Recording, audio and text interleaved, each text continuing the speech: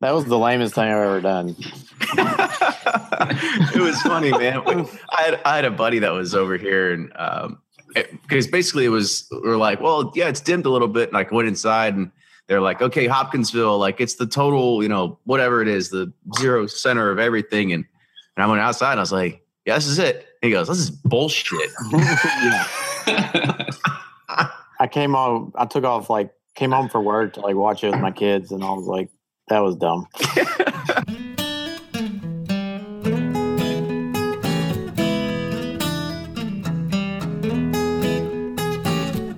Hey everyone, if you would have watched this episode live on YouTube, then you would have seen the curse of the eclipse. We start out by dogging it and hating on the eclipse in the beginning, and then all of a sudden, bad things start to happen.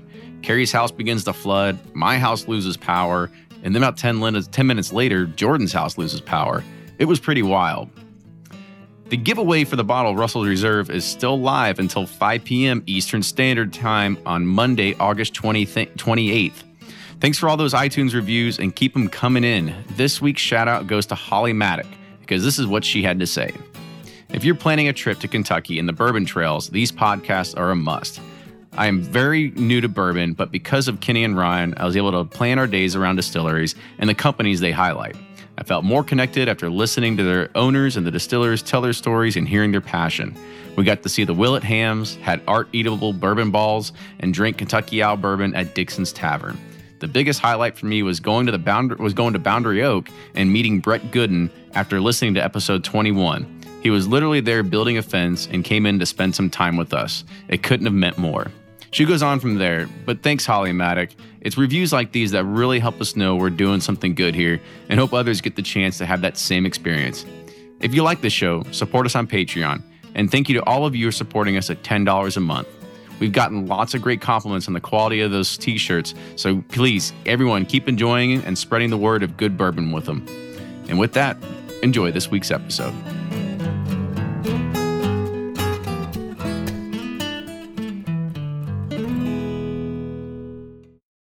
Ed Bly and Rising Tide Spirits are back again with a new release of Old Stubborn Bourbon. And this release of Old Stubborn is a premium hand marriage of 10, 11, and 12-year cask strength, barely filtered pot still bourbon. It comes in at a staggering 123.8 proof, and the flavoring grain for this one, which the last one was wheated, but this time it's now rye. Rich, sweet, and bold with a long finish that's sure to be another eye-opener. You can order online at Sealbox or thebourbonconcierge.com, and you can even purchase in person at Revival Vintage Spirits, and even now with very few select stores in Kentucky. You can get it now while you can, but be sure to do it because it's not going to last long. And they're off for another Get 270 2020 Unicorn Raffle. Your $20 ticket gives you not one, but two chances to win from our lineup of 20 Woodford Reserve treasures, including the grand prize, the rarest unicorn yet, the Woodford Reserve Kentucky Derby 150 Baccarat Edition. Only 150 bottles were made and is just like the one the Derby winning owner receives. Quit horsing around and get your $20 tickets now at give270.org. Charitable Gaming License ORG 0002703. From their bar to yours, Chad and Sarah of the popular YouTube channel It's Bourbon Night bring you their favorite at-home old-fashioned mix with the new Elemental Elixirs Golden Hour Syrup. It's a custom-made syrup with notes of bold black tea, warm spices, and orange zest. All you need is your favorite whiskey and ice. No bitters needed. One bottle makes 16 drinks, so that's only $1 a cocktail before you add your own whiskey. They can also be enjoyed in other cocktails or spirits, mocktails, coffee, tea, and anything you can think of. It's crafted locally in Lexington, Kentucky, and you can get your bottle now at whiskeyambitions.com. Welcome back to the episode of the Bourbon Pursuit Podcast. We are here again with the 11th edition of the Bourbon Community Roundtable. It is a fan favorite, a crowd favorite, and we're going to do something a little bit different tonight. We've got a special guest on, but Ryan, how are you, man? I want to introduce Ryan as well. I always end up in here talking and blabbing away, and then we start going around the horn. I totally forget to let Ryan chime in. Yeah, it's okay. I'm not that cool anyways. I don't have a bunch of bourbon bottles behind me, so I'm not that cool. it's you got to set just trying to outshine you. What's that about? I mean, it just steals my time, gets better lighting. You got to really, you got to set the scene. You got to really set the mood. And, I think for everybody that's going to be watching us live tonight, we're up to 35 viewers already. We've got some good chat rolling through. So I think it'll be a great night. So as usual, it's been a great day, Eclipse Day. Well, I want to talk about the Eclipse Day here in a second after we go around here, because it was different. Oh, well, we got one back here. So we're already starting the recording, Carrie. So we'll sit here and clue you in here in a second. But the what I wanted to do is I wanted to introduce a new person here to the roundtable tonight. So I put out we got a giveaway going right now on the Bourbon Pursuit Facebook group or the Facebook page, and you get the opportunity to take home this bottle of Russell's Reserve that's got Ryan and our pretty faces on here with Jimmy Russell, Ed Bly, Corking Bottle, Reed and Emerald in 1789B, Nick DeCaos of Bourbon Mafia. It was we did a lot of good barrel picks, and the only way you can win is any of them. it was a very, very, very hazy day. That's a good way to put it. And the only way you can win it is, you got to be entered. And to enter, you have to comment and say, what's a topic of discussion that you want us to do? Or who do you want us to interview as a part of the podcast? And we're taking these as serious suggestions. And I had quite a few people that said, we need to have some more community in the community roundtables. And so Brian couldn't make it today. So I said, well, let's find our relief pitcher or whoever we can to bring in. So I put it out there. And Maxwell responded back within sub 4 minutes, and so he was our guest today. So Max, I want to let you go ahead and introduce yourselves to everybody here in the bourbon realm who doesn't know you already. Hey guys, like you said, my name is Max. I run Superfly Bourbon Club with my best friend Mike. I'm out in Florida; he's out in California, so we kind of. Not as serious as some of the other ones. We just kind of talk about what we like, what we can get, some reviews, some recipes. I'm also big in the Tampa Bay Whiskey Society. We get together, have some drinks. If you're in the area, let us know. We're pretty serious here, so I don't know if you'll fit in. Oh yeah, I don't know, man. I don't have quite as many bottles behind me as Kenny. So. Exactly. There's no joking going on around here. Let's put our serious faces on. Right? Yeah, I'm sorry, I forgot. I'm just fucking. All right, so with that, let's go ahead. We'll go around the horn here and start off with Blake. I'm Blake from Bourboner.com. You can find me on Twitter, Instagram, Facebook, all of the above. Bourboner.com, BOURBONR. You look really good tonight with the clear video. That's 1080 high def, my friend, coming at you live and clear on a new camera. I'm liking it.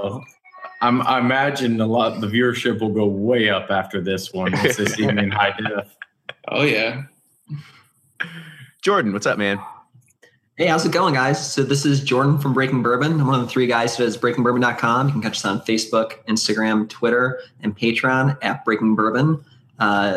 News, articles, releases, and of course our upcoming calendars. And Carrie, how's it going, buddy? Hey, man. I don't know what the deal is, dude. Tonight I've reset everything in my house and I still have horrible reception. So I'm going to try to get this working. This is Carrie from Suburbia, SUBOURBIA.com. You can find me on Twitter and the Facebooks on the Bourbon R Facebook group. It's where I usually hang out all day long. And follow me on my blog, especially when I have good bandwidth. Thanks. That's why he hasn't put any new articles recently. Yeah. He's on this dial-up 56K and barely get that. Barely get calling you. He was asking if this was an AOL chat room. I said no, Carrie. It's a little different from the chat room days. ICQ. So should I join Patreon just so I can pay for better internet? Yeah, there you go. All you need is an extra like $10 a month, man. That's all you need.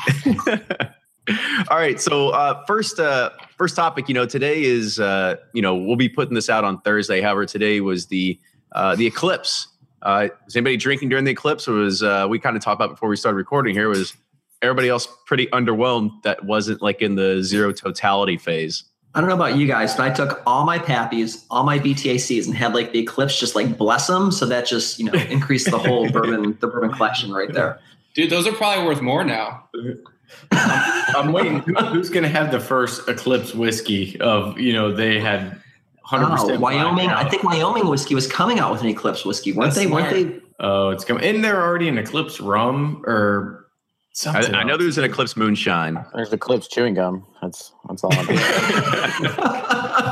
Give it a couple months and we'll have that special edition from Beam, finished on the barrel on the day of the eclipse. Yeah. Oh, I'm surprised he said Beam. I think I saw some Jefferson's Reserve. A lot of people's guesses on the forums was it's got to be a new Jefferson's. It's going to be the Eclipse release. Oh, for sure. I saw on some forum they're trying to do something with SpaceX and send something up into space. Oh, jeez. Wasn't there a Scotch that had a space age whiskey? There's a Japanese whiskey that's on the space station. Okay.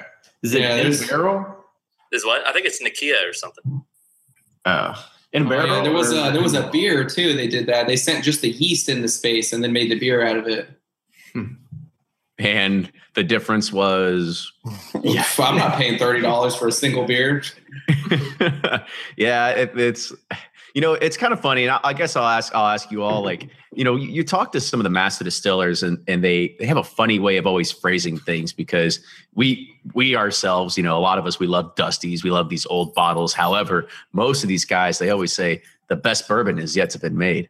And when people are saying we're aging stuff in space, you're like, oh, Jesus, like, seriously, like, this is what we're getting. Like, this is what it's coming to at this point. This is our future. Yeah, unfortunately, I think so. It's who can come up with the most clever way of aging or processing or something else. Jefferson's used every trick, though, right? There's not a whole lot. They have to. No, they've got plenty. The Doug Blonde one is the most. I'm waiting for like Jefferson's deep ocean aging because that's coming. Just put it in a submarine and just sink that bitch for like 3 months. Yeah, exactly. I think Jefferson's that's the point bed. When we know it's over. When every shelf is just filled with like alternative forms of bourbon, then we know. At least we're in the clear. Like, I actually root for that because then we know that nobody gives a shit about bourbon anymore because it's all gone to hell at that point. Like, so is this the comic book section or is this the bourbon aisle of the store? Yeah. Right next to flavored vodka. You'll find it right over there. Yeah, I think we're going to save like the whole flavored whiskey topic for another day because, we've been a little light on bourbon news, but the only real news that's come to light recently is the release of the 2017 Old Forester Birthday Edition. It's something that comes out every single year. Here's some text that came from the press release. The barrel selection was drawn from 12-year-old barrels, as usual, because Old Forester Birthday is always 12 years old. Different warehouses and floors. 93 barrels matured together on the 4th floor of the G warehouse, eating an extremely spicy forward expression. The remaining 27 were matured together on the 5th floor of the K warehouse, contributing and rounding the sweetness of the blend.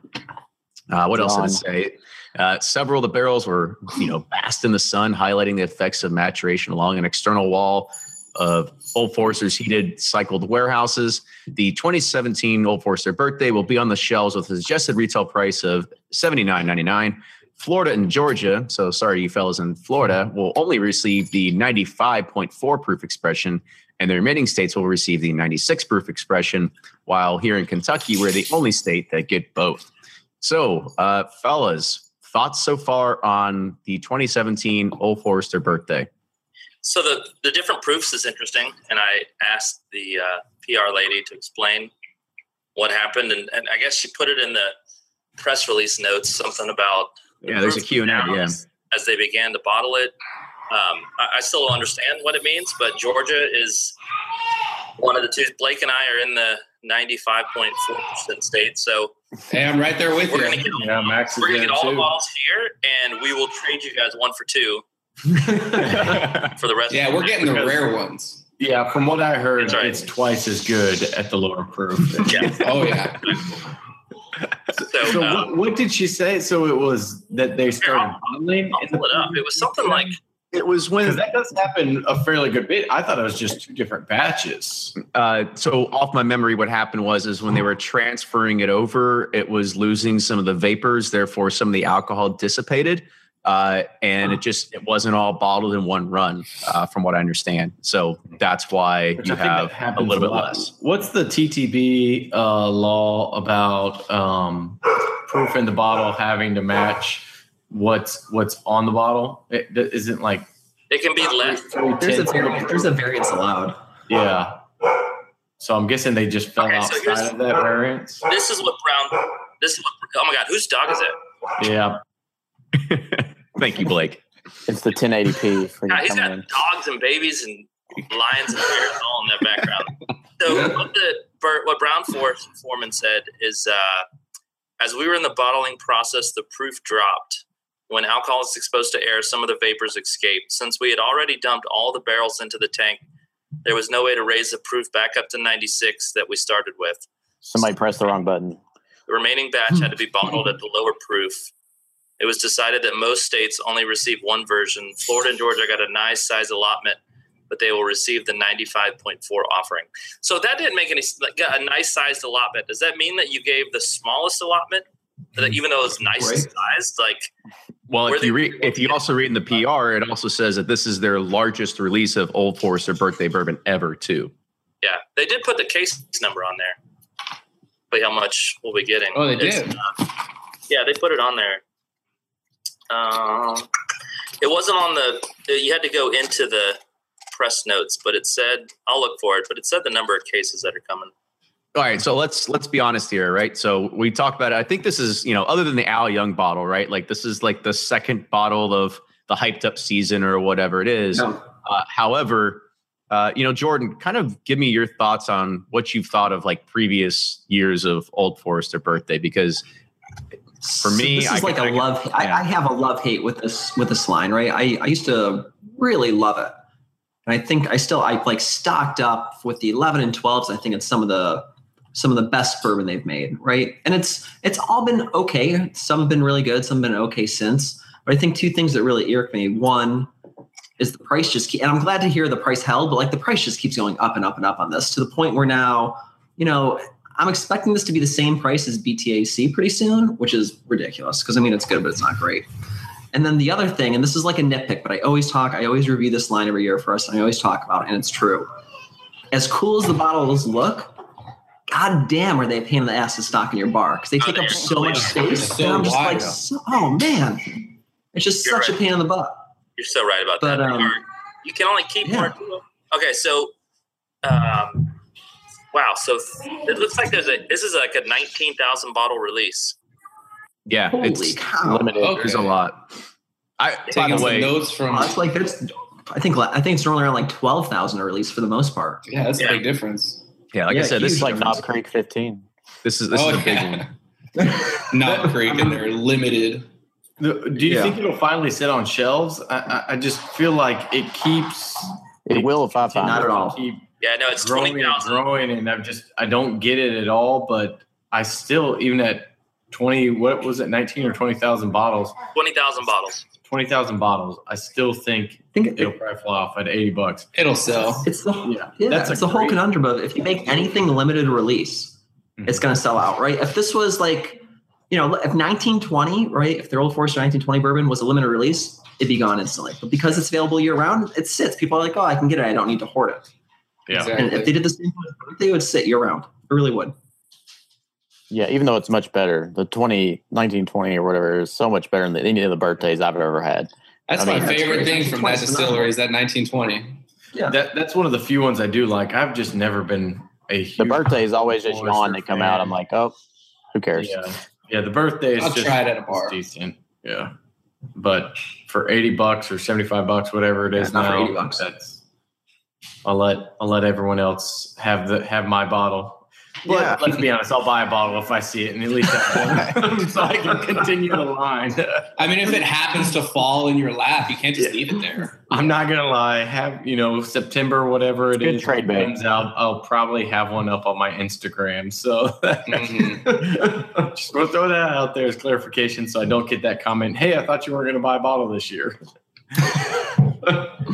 So Jeremy Kendrick said, even if it was $150, it probably still wouldn't sit on the shelves. Like everybody's still going to buy it up, right? It's just the way it is. You know, I think in this the market the way it is. I've got, sorry to cut you off. I have water pouring into my basement right now, so I'm gonna. Whoa! Wow, is it a bad day for you, Barry? Holy cow! We'll catch you guys a little later, possibly. That goddamn eclipse. Yeah, good luck to you, man. I've been there. All right. One man down. So hold on. He was saying that's more important than the Bourbon Roundtable? Yeah, well, we'll remember that for next time. I'm going to reevevaluate him. Priorities. To send somebody out. We got a new left field now. Yeah. So, the other question actually was, I'll say a funny comment. I was talking to somebody about the release of Old Forester Birthday, and they were like, I never buy it. I'm like, what do you mean? What do you mean you never buy it? You've been into bourbon forever. He's like, yeah, it looks like a butt plug. I don't want that to sit on my shelf. Which I don't know. I see the bottle and I think like it's really cool. It's a good throwback to that and the pot still model. Yeah, it's unique. No other bottle looks like that. Yeah. So I think the uniqueness of the bottle is something that just everybody wants to have. And the fact that bourbon is booming the way it is, there's no shortage of that, sitting on the shelf. It's going to happen. What really is going to irk me is that here in Kentucky, I mean, not irk me, it's just the nature of what it is. But here in Kentucky, there's going to be people to be waiting in lines, to be camping out. Like it's going to be run. How fast can you get to the store? And then there's just going to be somebody in Michigan that's got like, oh, I'm here at Costco. They got like 40 on the shelves. Right? Costco. That's the truth. I mean, it's going to happen, right? And so that's always one of the things of just like, oh God, it's one of these things that I'm going to have to bust my butt to get a bottle. And then, somebody's just going to run into 40 of them. As soon as those Liquor Barn emails go out, the chairs get set up. It's ridiculous. Oh yeah. And at least it's getting distributed though in some parts. So Nick and Eric, who are in New York, they haven't got a birthday bourbon in the last 2 years, I think. Like the distributors just don't drop in that state, which is rough. Well, not even because it's great bourbon, but it's just they don't even have an opportunity to like decide if they want to get a bottle or not, right? It's just, nope, you're not going to have a chance. I at least want the chance to say, no, I didn't want it this year. Right? So exactly. That's it. Don't hold that back from me. Yeah. Well, hopefully that Patreon campaign is going well for you guys, that they can go ahead and just buy themselves a whole vertical birthday bourbon. Yeah. Oh man, that's one bottle that always, whenever it pops up on the secondary, you're like, wow, it's just even 2016 is still climbing, right? I think I saw one today go for $250. I'm like, get out of here. Yeah, no, thank you. I think, although I did like the 16. I like that more than the last couple of years. Not $250, fine. Yeah, no, I'll take 1920. Everybody's in agreement though, like 2013 was the best that there was for the Old Forester Birthday. I mean, I've heard Chris Moore say that out of his own mouth. So yeah, I would say it's definitely the best. I actually stocked up on those and then was like, I still don't love it that much. And I think I traded one bottle for like a old label Wild Turkey 101 rye and like sold another bottle for $75. And I'm like, shoot, I should have just held on to them. I could have done a whole lot better than. So while we're on the topic of Old Forester, has anybody, and I guess this is also on the side of gimmicks, right? The Statesman, right? Around here, people just went batshit over it. I didn't care, but it's flying off the shelves. But now it's kind of restocked. I think it's going to be a continual thing. You guys seen it in the other, your parts of the country as well? The Old Forester Statesman release. At the Halle Berry bourbon. Yeah, the little chug video. Yeah, I remember that. I still don't think she actually chugged the whole thing. If she did, I don't know. Then I have a newfound respect for it, but it had to be. Yeah, she got a little hotter if it was real. Yeah. I mean, Channing Tatum pouring it for her too. So, I mean, all the stars are aligned right there, right? It should have been working, but I mean, are you guys City? Do you guys actually see it like in your parts of the country? Because around here, it's on the shelves, off the shelves pretty quickly. Mm-hmm. It's in Florida. I can find it relatively easy. Yeah, I saw it today. I didn't get a bottle. It's only $2 less than 1920. I'm like, I'd just rather have 1920. Yeah, what's I to be honest, I haven't even read like the specs on it. What's aside from it being it was for that movie, right? It's for the movie. I believe it's 95 proof is the proof on it. Statement, just, hey, we did this since 95 proof. Pretty much. That's all I know, man. I'm kind of worried about that movie. I think that's going to make the hype even bigger because Hollywood is going to go in and they're doing that whole movie about these secret undercover whiskey distillers. Like they're going to go in and Hollywoodize Kentucky bourbon. Oh, geez, here we go. I think that's right. I memorized enough. Yeah. So does that mean we could get some more famous guests on the show? Is that what you're trying to tell us? Matthew McConaughey next time. McConaughey maybe next time. Mila Kunis for sure. It's got to be moving on up there. the chain. I'll Max have this week. I'll have my PR person reach out to him. Yeah. Yeah, I haven't seen Statesman in New York or PA. Although I was in Louisville around Derby time when it dropped. It was one of those things where I didn't even go out to the stores to get it because I was like, yeah, just not for the price. I just don't see the appeal. I don't know. I haven't had it yet, so maybe it's phenomenal, but I haven't been reading like phenomenal things about it. No. Has anybody Somebody on had here it? said that it's been killing it in their bar, but I haven't had it. So just to clarify, none of us have tried it yet? No, I think we just went 0 for 5 right there. So Whoa. Nope. if anybody on the chat wants to chime in, if they've tried it and they say it's better and or worse than 1920, or if you have anything that's comparable, then feel free to please let us know. Michael tried it. He was not a fan.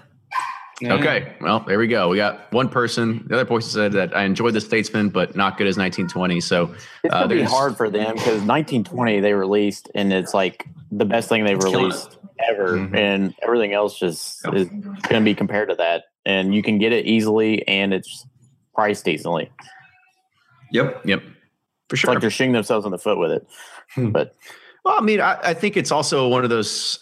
I don't know. It's called like the choice problem, right? If you have the option of too many choices, Right. then you end up spending. You make more wrong choices than you do if you only had a subset. So I don't know. I can see that they're trying to expand their footprint. They're trying to put more different bottles on the shelves. I mean, I know that there's another. They had the pre-pro, or they had the 1920. They had another one before then, and I know they have another one coming out after that here again in a few months, either beginning of 2018 or here sometime in the fall, right? So they're definitely trying to expand their footprint, or at least their shelf space of what they're doing. yeah, it's just funny. It was a brand like that they didn't even care about, and now they're like, "Oh, we love it. Here's everything."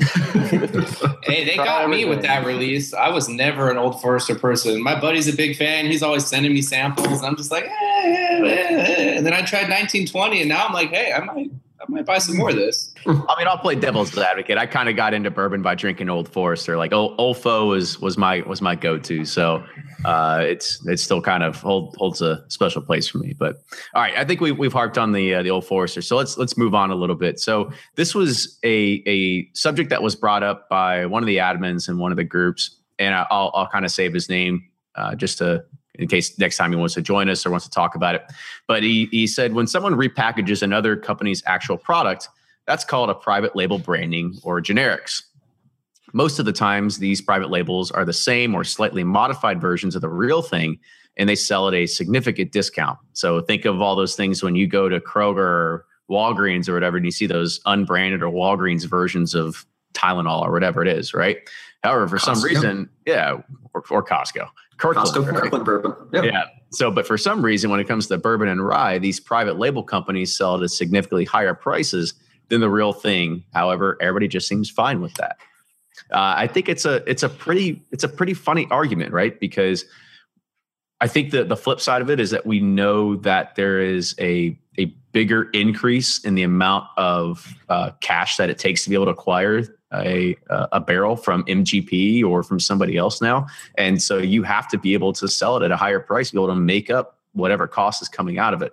However, I don't know exactly what their delta is to say I don't know what their break even is. Maybe one of you finance guys have any sort of clue, but I don't know what that break even price would be for a barrel. So therefore, when you sit there and you say, I'm going to source a barrel of Four Roses or something like that, well, Four Roses just sitting on inventory and they could sell it, at a pretty good profit margin for what they paid for it. However, for you to be able to make your money back on it plus some, you got to sell it for quite a bit higher. However, it's just funny, when you go to the store and you see, oh shit, we'll take Total Wine, and you got 2-star that's sitting right next to Barton, right? It's the same exact stuff. However, 2-star is a house brand. It's not super expensive, but it's a different label, right? So I guess the question to you all is, it's like, we're all waiting. I was like, where's he going with this? So it's a very long entry. I wasn't sure we were supposed to jump in. We were supposed to just let him go. Yeah. So I guess I'll kind of turn it over to you guys, right? Like, so what are your thoughts on the sourcing and the prices that end up coming out of this, and is it justifiable? Yeah, I mean, I get what he's saying, and he is correct in the sense that people are overpaying for certain things. I think he even went and said, most distillery has a 6 to 10 year bourbon out. So why are people paying these higher prices for repackaged 6 to 10 year bourbons? I think it's not a valid comparison to say, like Advil and Walmart version of ibuprofen is the same thing. Because there is some difference, there is taste difference between each barrel. So the barrels they get can taste different. They can also let them age longer, do some different cask finishings, which is a whole nother topic I think he had issues with as well. But so there is some, but as long as the buyer is aware of what's going on and they want to try a product from that distillery or from that NDP, I don't see a problem with it. You're going to pay a little more because there is that next layer in the chain. They're buying from a distillery, then they need a profit margin. So I don't have a problem with it. Just make sure you know what you're buying is the biggest thing. Because like a lot of these big brands, they're not going to release like true small batches, maybe 15 to 20 barrels. They're going to do it at dump 400 barrels together. So you do get a different flavor profile. So there is some difference there, but whether or not that's worth an additional $50-$60, probably not, but it's the consumer's choice. So, okay. I'll throw another question at you. Maybe Jordan or Max, you can chime in on this. So if you want to be a smart consumer, how do you know? Like if I want to go to the store and look at a bottle and say like, is this coming from where I know it's coming from, or is this a source thing? Like, well, how do I know? I think, I think you should go to your favorite bourbon websites, right? Go to Breaking Bourbon, go to Bourbon Earth, go to those places, right? Listen to your podcast, stuff like that. But it does take a little bit of sleuthing, right? To find out if it's made. You got to really become good at reading labels and figuring out who's distilling it, who's producing it, et cetera. And they're just playing that game. And it comes back a little bit to what Blake said too, right? So it's once you do find out, okay, so this person's not producing it, read reviews on it. And there's going to be those non-distiller producers who sometimes you just trust, right? John Little from Smooth Ambler, when they were doing their source stuff, right? Any single barrel rye, I'm going to buy it, right? No doubt. I'm just going to buy it because I know it's going to be great. And we're kind of experiencing that a lot with, we talk about barrel bourbon and Breaking Bourbon a lot. And that's because it's just really damn good bourbon, right? Like Joe over a barrel really blends really well. So I can almost guarantee when friends ask me, what about this? Without even tasting that batch, I'm going to say, go buy it. It's probably going to be good, right? But if it's just a no name, that I haven't heard before, who knows? It's all about the person picking it. And you really have to build that reputation and try stuff usually at a bar first before buying a bottle if you're not familiar with the NDP. Oh yeah, I totally agree. I think it was Ryan actually who said many, many times, it's just all FOMO. People see this bottle like, wait, I've never seen this before. What is this? Oh, I have to buy 6 of them. What if it's the next Kentucky Owl and it's going to be the greatest thing in the world? Like people just don't know. And nowadays, we all know there's an influx of people running to the store, buying whatever, as many as they can, buying cases of this and cases of that. And if you don't know, if it says Spirits Direct at Total Wine, you should probably not buy that. Okay, so there's one clue, right? Yeah. Yeah, I mean, I think it's also we've talked about before is you got to get educated on DSPs, and if you find a bottle and it doesn't list a DSP, there's your first, I won't say red flag, but there's your first hint that there is it is not coming. You don't know where it's coming from. You don't know the truth about it or anything like that, right? The other thing I kind of want to throw at you, Jordan. You brought up Joe from Barrel, and we love Joe. Joe's a great guest of the podcast. I know he listens to this a lot too. What he's doing though is he's definitely sourcing, but he's also selling it $80 to $100 a piece, no matter different parts of the country, right? So yeah, it's definitely very pricey when you could say like, okay, well, I could go get pick any other blend I have on the shelf behind me for half as much, right? Yeah, but it's also barrel proof. It's also barrel proof though too. So you got to think that's true. That's not common. It's barrel proof. It's limited batches, and usually what's just surprising is it really is usually good, right? And it's funny. So, and I know we also have a good relationship with Joan. He's a great guy, and I was up until last few releases just always really skeptical. I'm like, you can only go so far with this. There's going to be a miss. But there just hasn't been a miss yet. Which is really, really surprising for me. I mean, he's just blending really good. And it's one bourbon line that I kind of slowed down on stocking up on a lot of stuff, but this is one line I stock up on because I'm like, yeah, this is actually legitimately good barrel proof bourbon, and you just don't see that too often. So it's been great. But same thing, you've heard of it. You've heard of that. You've heard of Smooth Ambler. You've heard of High West. The people that are doing those it right, guys bubbled up to the top. Yeah, you know them. I don't know these other, random whiskey with 2-star and all this other stuff that's out there. Yeah, there's no shortage of it. But this kind of actually flows into our next topic conversation. This was a question that Vlad, and I'm not even going to try to pronounce his last name here, Belchinsky. So he asked, and he said, I'd like to see a discussion about, it could be barrel that we're talking about right now. It could be store picks. And why does really someone else's opinion of one barrel drive the price up over a standard release? When we look and see what happened with barrel, say batch 11, right? San Francisco spirits competition, #1 best in bourbon, and it's gone, right? Like it's super, super hard to find. However, I've seen batch 6, I've seen batch 7, I've seen batch 12 still out there, right? So, we can tell that that's a Fred Minnick effect. However, what do you think is the social impact that it has of when you read one person's review that this special barrel or this bottle is better than say a regular release or something like that? Or people like confirmation. They want somebody to they want to feel good about their purchases no matter what it is. That's why Amazon reviews work. The Oprah have you ever effect, been on this Facebook page called Bourboner? Yeah, it's like you want it when you're buying. Is this good? Is this good? Eagle Rare 10-year. Is this good? Elijah Craig. I love when Blake makes fun of his own fans here. That's great. No, I mean, we've all been there. Like, I do it now with rum. I'm like, is this Mount Gay rum good? So, I don't care. It's just part of being new to something. But we can all joke about it.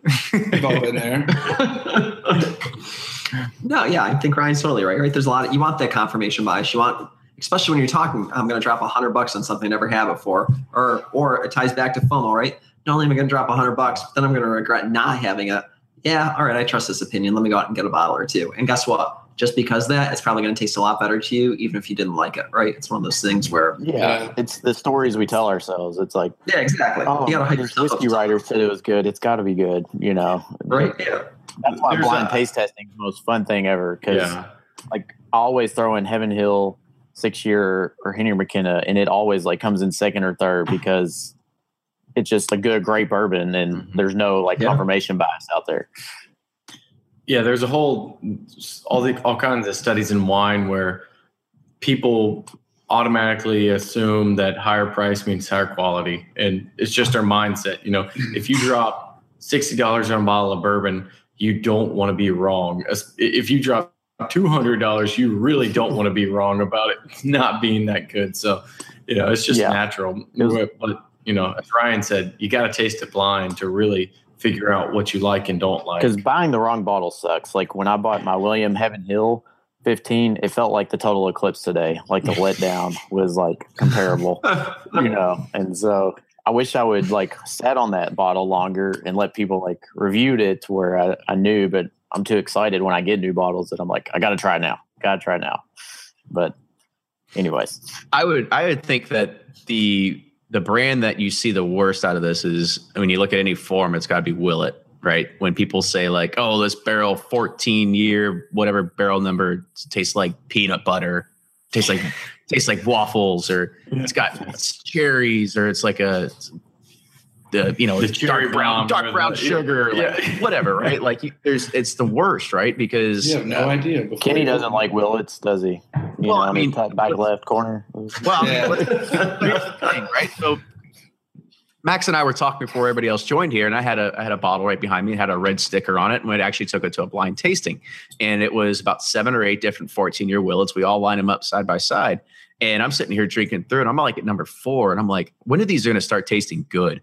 Honestly, they were all horrible. I don't know what it was. Maybe my palate was off that day, but I just didn't like a single one. And I wasn't alone too. Some other people thought the same exact thing. So it's just one of those things that even some of those barrels were ones that people go ape shit about on some of the forums. I'm just like, I don't see it. Right. However, I think it's, if you have that confirmation bias, and I think Ryan, you said it best, man, Amazon reviews, that's what sells. People love that affirmation that what they have is good, or, whatever it is.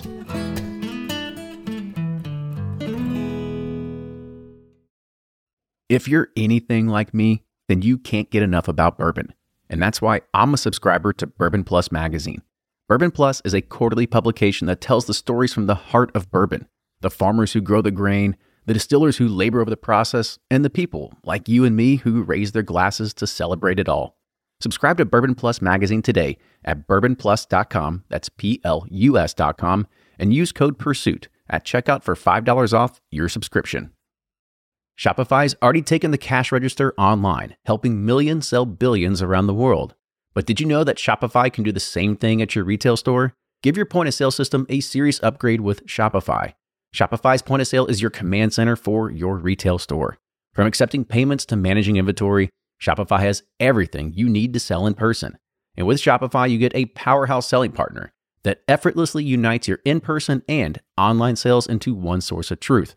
Track every sale across your business in one place and know exactly what's in stock. Connect with customers in-line and online. Shopify helps you drive store traffic with plug-and-play tools built for marketing campaigns, from TikTok to Instagram and beyond. And get hardware that fits your business. Take payments by smartphone. Transform your tablet into a point-of-sale system, or use Shopify's point-of-sale Go mobile device for a battle-tested solution. Plus, Shopify's award-winning 24/7 help is there to support your success every step of the way. Do retail right with Shopify. Sign up for a $1 per month trial period at shopify.com/bourbon, all lowercase, and go to shopify.com/bourbon to take your retail business to the next level today. Shopify.com/bourbon.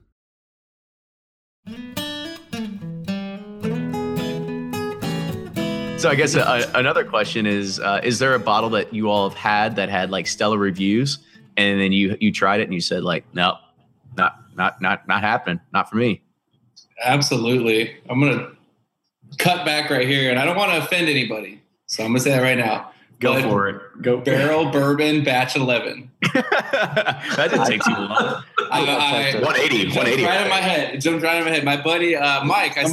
Somebody cut his mic fast. Getting kicked out. I'm never back. You guys will never see me again after I said that.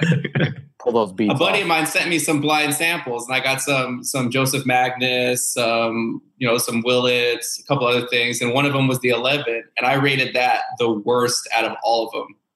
And he told me that was barrel batch. And I was like, oh, man. And I still had a little left, a little 2-ounce sample bottle. I had like an ounce left. I went and tried it again. I was just like, you know what? Like, it wasn't for me. It wasn't for me. Marzipan?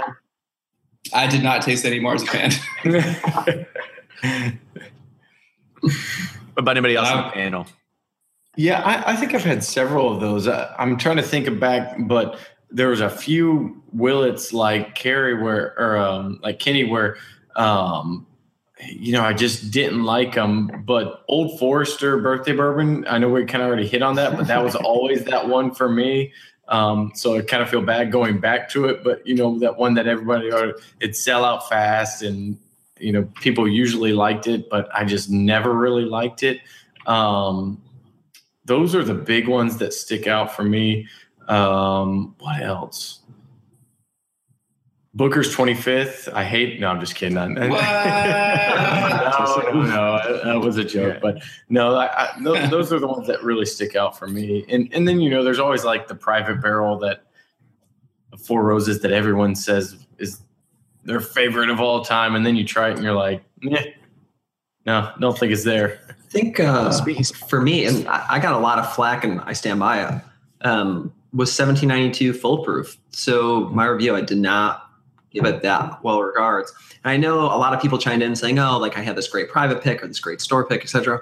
And yeah, I've had some great ones too, but like the release straight from the distillery, man, that just not do it for me. And me, Nick, and Eric debated that one for a long time because they really liked it. And I was like, for me, my palate, and that's the whole thing. And that's why you need to read like different review sites, get to know the reviewers, stuff like that. Like for me, that just doesn't do it. I felt like that about all the 1792s, like the sweet wheat, the port finish. Yeah, okay. Like they were just like, I don't see where they're all that great. But they were affordable though. They were $35-$40. Yeah, like it's not like you were breaking the bank on 1792. I mean, you give them a value on that one. It's only I'll try it for that. Like that's fine. Yeah. I had a couple really good foolproof picks, and I like that it's not chill. That's the thing. Everyone raves about the private picks. Yeah, like the private picks are good. It's just the standard like distillery release. I'm like, yeah. Which is a shame. I don't think I've ever even had the standard because there's a bunch of store picks near me. So it's like if there's a standard and a store pick, like I'm going to buy the store pick. Yeah. I kind of feel like that about all the new Pappies that are not Stitzel Weller. I don't know. I just feel like they're not that great anymore. But yeah, I have a 15 lot B I opened, and I mean it's good, but it's I should have flipped it.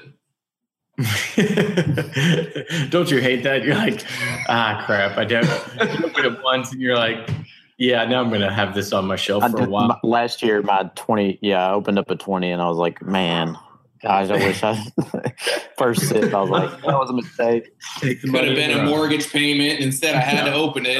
Yep, pretty much. That's what FOMO will do to you. You're like, this might be the best ever. We lost our main host. I was gonna say, did we lose Kenny here? Like, yeah, Ryan. I guess you're all happy. Yeah, step up. So, guys, Kenny here. Next question of the night is gonna be private picks. Everybody goes crazy for them, and not all private picks are the same. Have you ever had a private pick that somebody loved and that you didn't like? Man. I think it really was about private picks. I think you're totally right. Like on the agenda, that's what it was. I love private pick. I mean, I've had a few I didn't like, but I don't know. They're rare, which it is kind of funny. To go off what Max said, if I see on a store shelf there's a private pick and then there's the regular, Four Roses isn't a good example because it's the single barrel is just 100 proof or the private pick is barrel proof. But if it's a full proof. And hey, one's got a store logo on it and one doesn't, I'm going after the one with the small golden sticker on it that says the store name every single time. Same with Eagle Rare 10-year, Blanton's. And that's especially true if you've... Yeah, because Blanton's is single barrel. So it really shouldn't matter. But if you find a store and you like the person who's doing their store picks, if you like one or two and you really like align with that person's palate, man, you just found like the jackpot, right? Because basically they're going to be picking some great barrels and you align with their palate. So you're going to start hoarding that stuff. So it's like, this is the next best thing towards me picking my own barrel, right? Oh yeah. Yeah. No, I agree. And I'm lucky enough to do store picks with a buddy of mine's own a liquor store. And it's one of the coolest things I get to do. And some of those picks are like my favorites all time. I mean, of course I'm picking them out, but they're, yeah. Is that Kenny back in here now? Do we I think so. Can you all hear me? Welcome. Yeah, we were just hosting the show. Don't worry. We had to lead ourselves for a little while. It was crazy. Our power went out. I lost all the internet. I had to go get my MiFi thing and turn it on. Like our house is still like out of internet right now. So I don't know what the hell just happened. Yeah, I know. Damn Eclipse! It's out to ruin this. It's like flooding Carrie's basement, and Kenny's power's off. So there was one question that came out about from Quinn English, and he said, "I'd like to hear more about distribution and our thoughts of alternatives to the 3-tier system." That's a tricky one because I don't know. That's a loaded question. It's a loaded question because of course we're all gonna have opinions. However, it's you can shit in one hand, you can dream in another, and see which one gets filled up first, right? That's like solving Obamacare or something. Yeah, it's just something that's we can try. So I don't want to be responsible for the replacement. Well, we're not going to let you try to solve Obamacare tonight, Max, but go ahead if you have any ideas on how do you fix a 3-tiered system. And by the way, for anybody that is new to the show or does not know, a 3-tiered system is what we currently all live in, where a distiller, a producer makes a product. You have a distributor who buys it, and then you have the distributor that then sells it to the liquor stores, and the liquor stores then sell it to you. And there's a lot of hands that they're trying to say a lot of trading that goes on through there, a lot of handshakes. And once it usually hits a retailer, they own it. They can charge whatever they want for it. That's just how it works. So, Max, any ideas on how you solve this? Once again, man, this is a complicated problem. Honestly, and I'm not, no, I really don't. I feel like we might all pitch in. Any idea you have is going to have its own caveats. Any solution is going to have its own problems. Say you take out there's just too many moving parts. Like no matter what, especially with bourbon, especially nowadays, since there's so many people that are looking for it and we're such at this influx right now, no matter what, you're going to have a large portion of people that are unhappy. Yeah, it's just supply and demand. The demand is just too high. I don't think there's realistically much that can be done. I mean, I say this kind of sarcastically, but a little bit of truth, right? If they would fix the shipping laws, so you could ship bourbon, give it all to Amazon. They're ready. Then or Amazon and Walmart, let them be the 2 nationwide distributors and just let them distribute it straight to the mail to you. Done. Right there, you go. None of this like haggling with store managers. None of that stuff. No markup. Just let the 2 big boys duke it out and prices start coming down. But then you're going to have everybody with those little bots that go in and just automatically buy things as soon as I'm not saying it's perfect. You'd have the Kenny Coleman's of the world freaking. Necessarily get rid of the 3-tier system. I think you just have to loosen it up in some places. Like, I went through this with a private pick I did where we wanted to run it through a store. Everyone was okay with it. The brand was okay with it, but it still had to go get, bump and go on the distributor's loading dock so we could give them their 33% and they could take their margin where, if they loosened up a little bit, let the distillery sell more out of their distillery, let them bypass distribution a little bit here and there and ship where they want to ship. I think you just have distributors fighting really hard for their cut. And they do work hard and they promote brands, but in some cases they're just, basically lobbying to have their piece of the pie and they're not doing a whole lot. So if you could loosen it up where they're not really needed, but they're making themselves needed so they can get their cut, I think that would help. But I just think you're never going to get rid of the 3-tier system, which is okay because most distilleries don't want to run logistics for 50 states and working with thousands of retailers and that kind of stuff either. But, whenever they want to do something special, it's kind of like with some of these smaller distilleries, some of them are sending it to the distributor who then gives it back to them, who then the distillery can sell it to a customer. Like that's just I was blown away by that. Things. Yeah, I was having a conversation with Drew, like we were drinking like a 25-year Willet and they're building the bar where they can sell it. And I'm like, man, you're going to make a killing off this. And he's like, well, not really, because we got to sell it back to our distributor, then bring it back. And then, that part is especially silly. Like the gift shops, the distilleries themselves, like that's what always gets me. It's like, it's they made it. Like, again, they got to, I like what Blake said, like don't necessarily dramatically change it, but just loosen up, lean back, like relax. Like not everybody has to have their hands involved. Yeah, it just blows me away. They get paid to do nothing, where it literally doesn't leave the distillery, and they get their 30%. For. Mm-hmm. Yeah, for anybody that doesn't know that Ryan brings up a really good point there. That it is just so if you ever go to any of these distilleries that sell their own bottles, just know that there is a transfer of paper that happens where the distributor actually gets a cut of no matter what they sell at the gift shop. So it's a crazy, crazy thing. And Jeremy Kendrick actually brought up something in the chat here, and he goes, from a bar business side, the 3-tier system sucks. said most don't actually represent their brands that well, and they don't return the value to their end or either to their end service. So if the brands knew how poorly they were represented by their distributors, there'd probably be much more uproar in this space. Which I think that's probably a fair assessment, right? But I think from the distributor side, they have a lot of brands that they have to sit there and advocate for or talk about or anything like that. I mean, I don't think any of you all have anything from the side of the retail, but I mean, if the laws were to change, like how do you think that would change in regards of what you're going to see at restaurants or anything like that?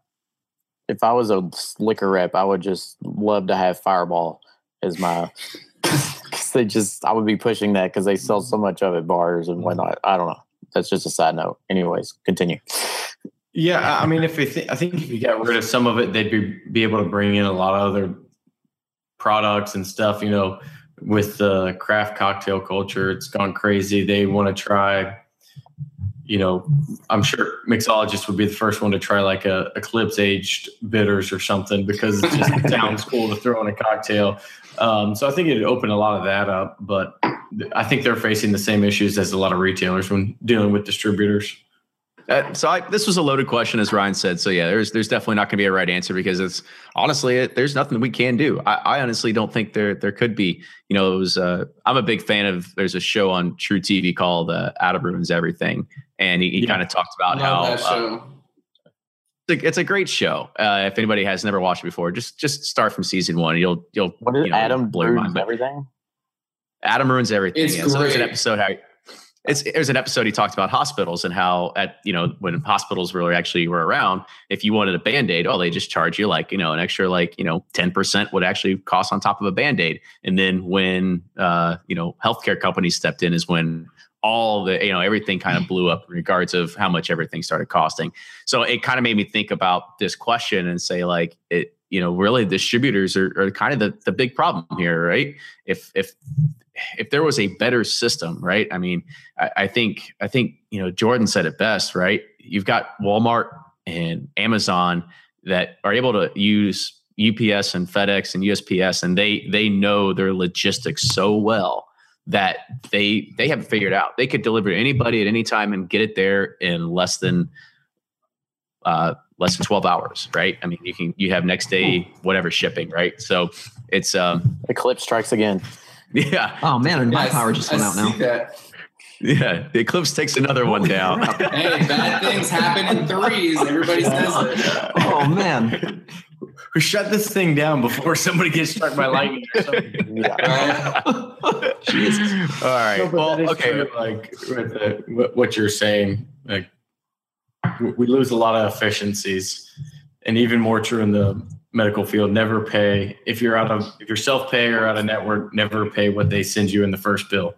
That's a side note for the Bourbon Roundtable. Dang, my daughter just got some tubes, and the bill was really high. Oh yeah, no, call.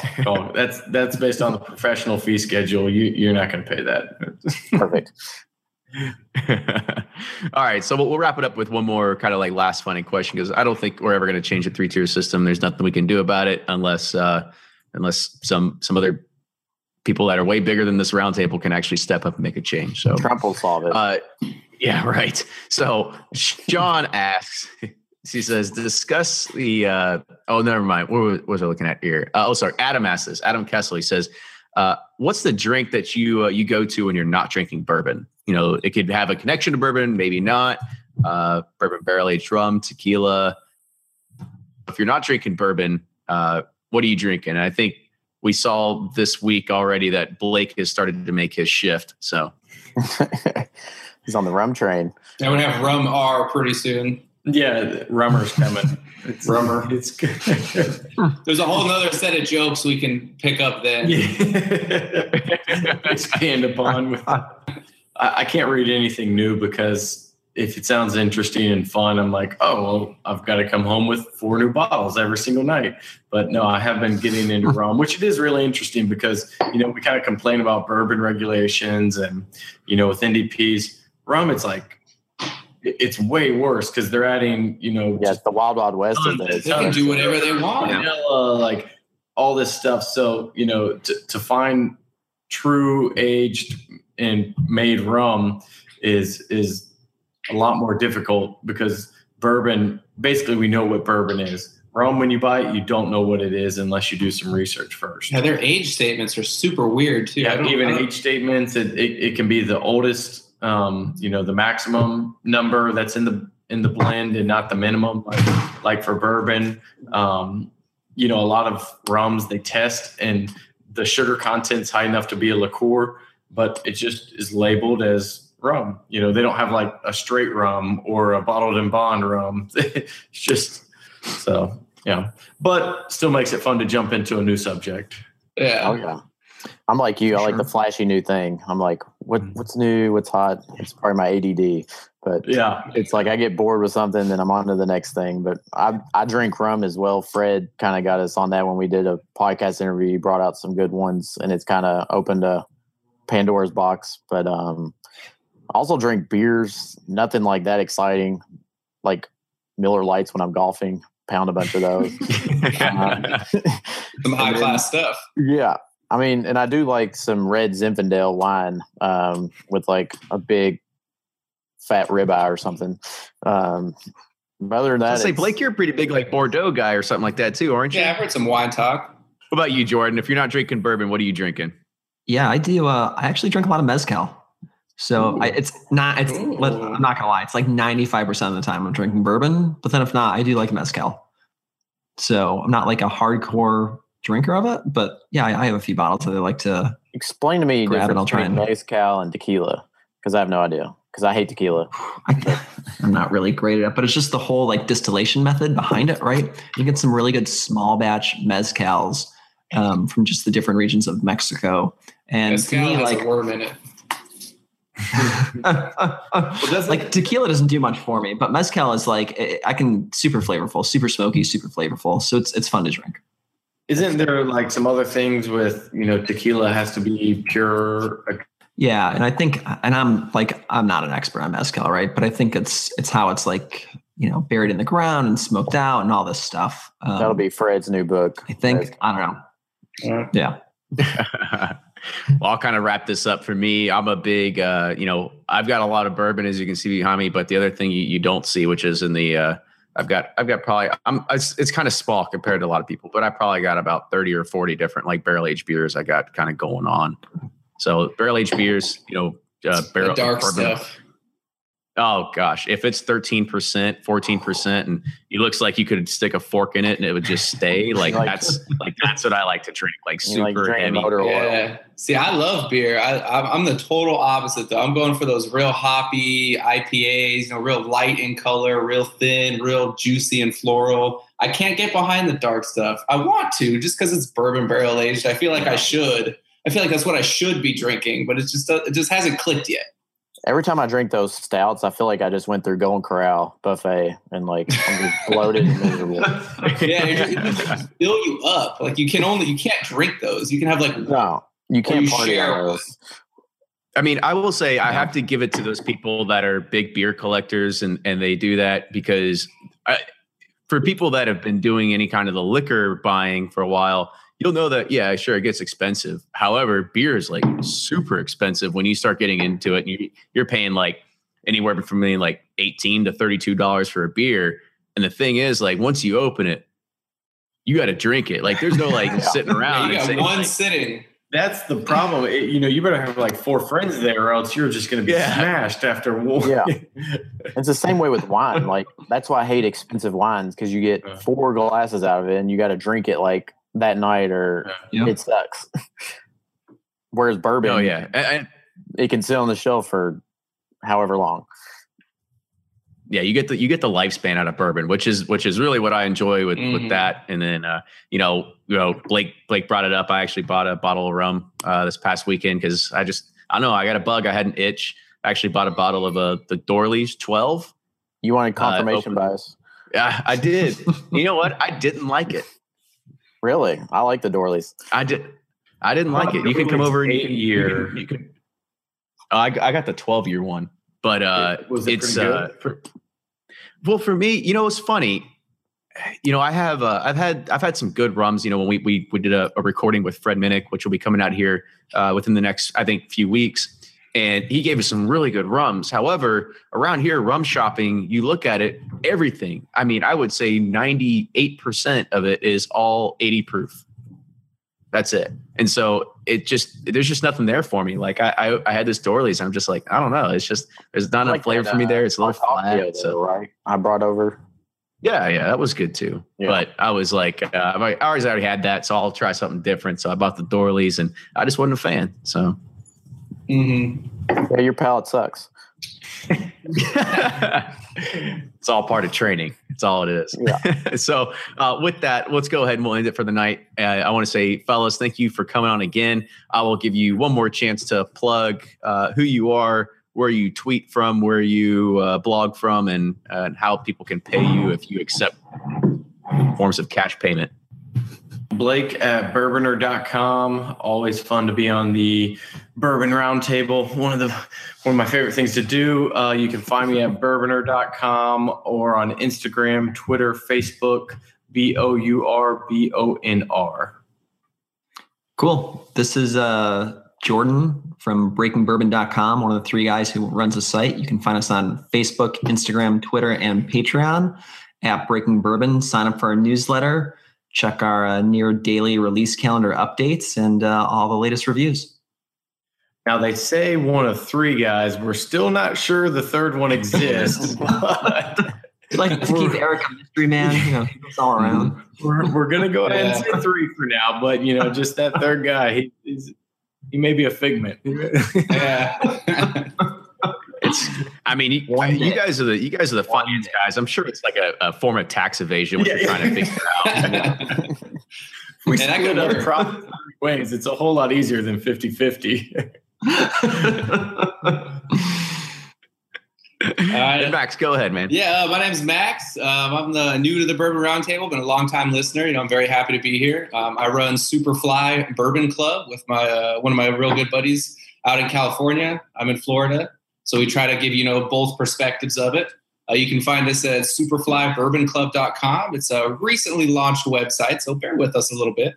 Instagram is Superfly Bourbon Club. Facebook is also relatively new. We started on Instagram, but Facebook is also Superfly Bourbon Club. I'm also the Tampa Bay Whiskey Society. If you're in the Tampa Bay area, make sure you check out Gasper's Liquor Shop. We've got some really, really good store picks through them. This Russell's Reserve I'm having right now is amazing. All in all, we're just some regular guys drinking bourbon, telling you what we think about it. So check us out. Awesome. I gotta say, I really like the name too. It's an old nickname. I was that kid in freshman year of high school. They were like, "Is your name Matthew and you want to be called Matt? Just let us know." And I was like, "Oh, my name's Max. I want you to call me Superfly." And that teacher actually really called me Superfly for like 10 years. Like after high school, she added me on Facebook. She's like, "Oh my gosh, you and I just embraced it, That's awesome. That's awesome. It's plus, it just sounds cool. Don't lie. It's cool. It sounds good. Those headphones. Well, once again, cheers. Very happy to be here with you guys. It was an awesome evening. Thank you for stepping in, Max. Appreciate it. Yeah, and we'll start a Patreon for Carrie at Suburbia to for his plumbing issues. Repair his basement flooding. Yeah, if anybody does any flooding damage or Serve Pro franchise, go ahead and give Carrie a call. Yeah, you'd appreciate it. Yeah, I'll probably trade you some bourbon for some services. Yeah. If you have a big shop vac that can suck a lot of water out. But so I want to say thank you again, guys. For coming on here. Thank you everybody that joined the chat tonight. I was kind of really flustered, so I didn't get a really chance to bring on a whole lot of questions that people were having in the chat. So I did my best. Next time, I promise I'll be able to bring a few more people from the chat into here. Also, as you've seen, that Max actually came on tonight. So who knows if somebody else has to bail on us next time, then we're gonna call another relief. So if I put the bat signal out in the bird pursuit signal in the air, make sure you're the first one to be able to respond back. Yeah, you better beat me to it, you listeners out there, because I'm quick. Get under 4 minutes. It's like Kenny did not say this was a one-time thing, so you guys got to beat me. You got to subscribe to Bird Pursuit. Don't just follow them. Click subscribe so it goes to the top of your feed. Oh man, now he's really selling it. Wow. Yeah. Oh god. Hey, I'm just telling you the secrets of the game. Yeah. I'm just going to sit back and let him keep plugging. Yeah, I know, right? Hey, I got me here, so whatever.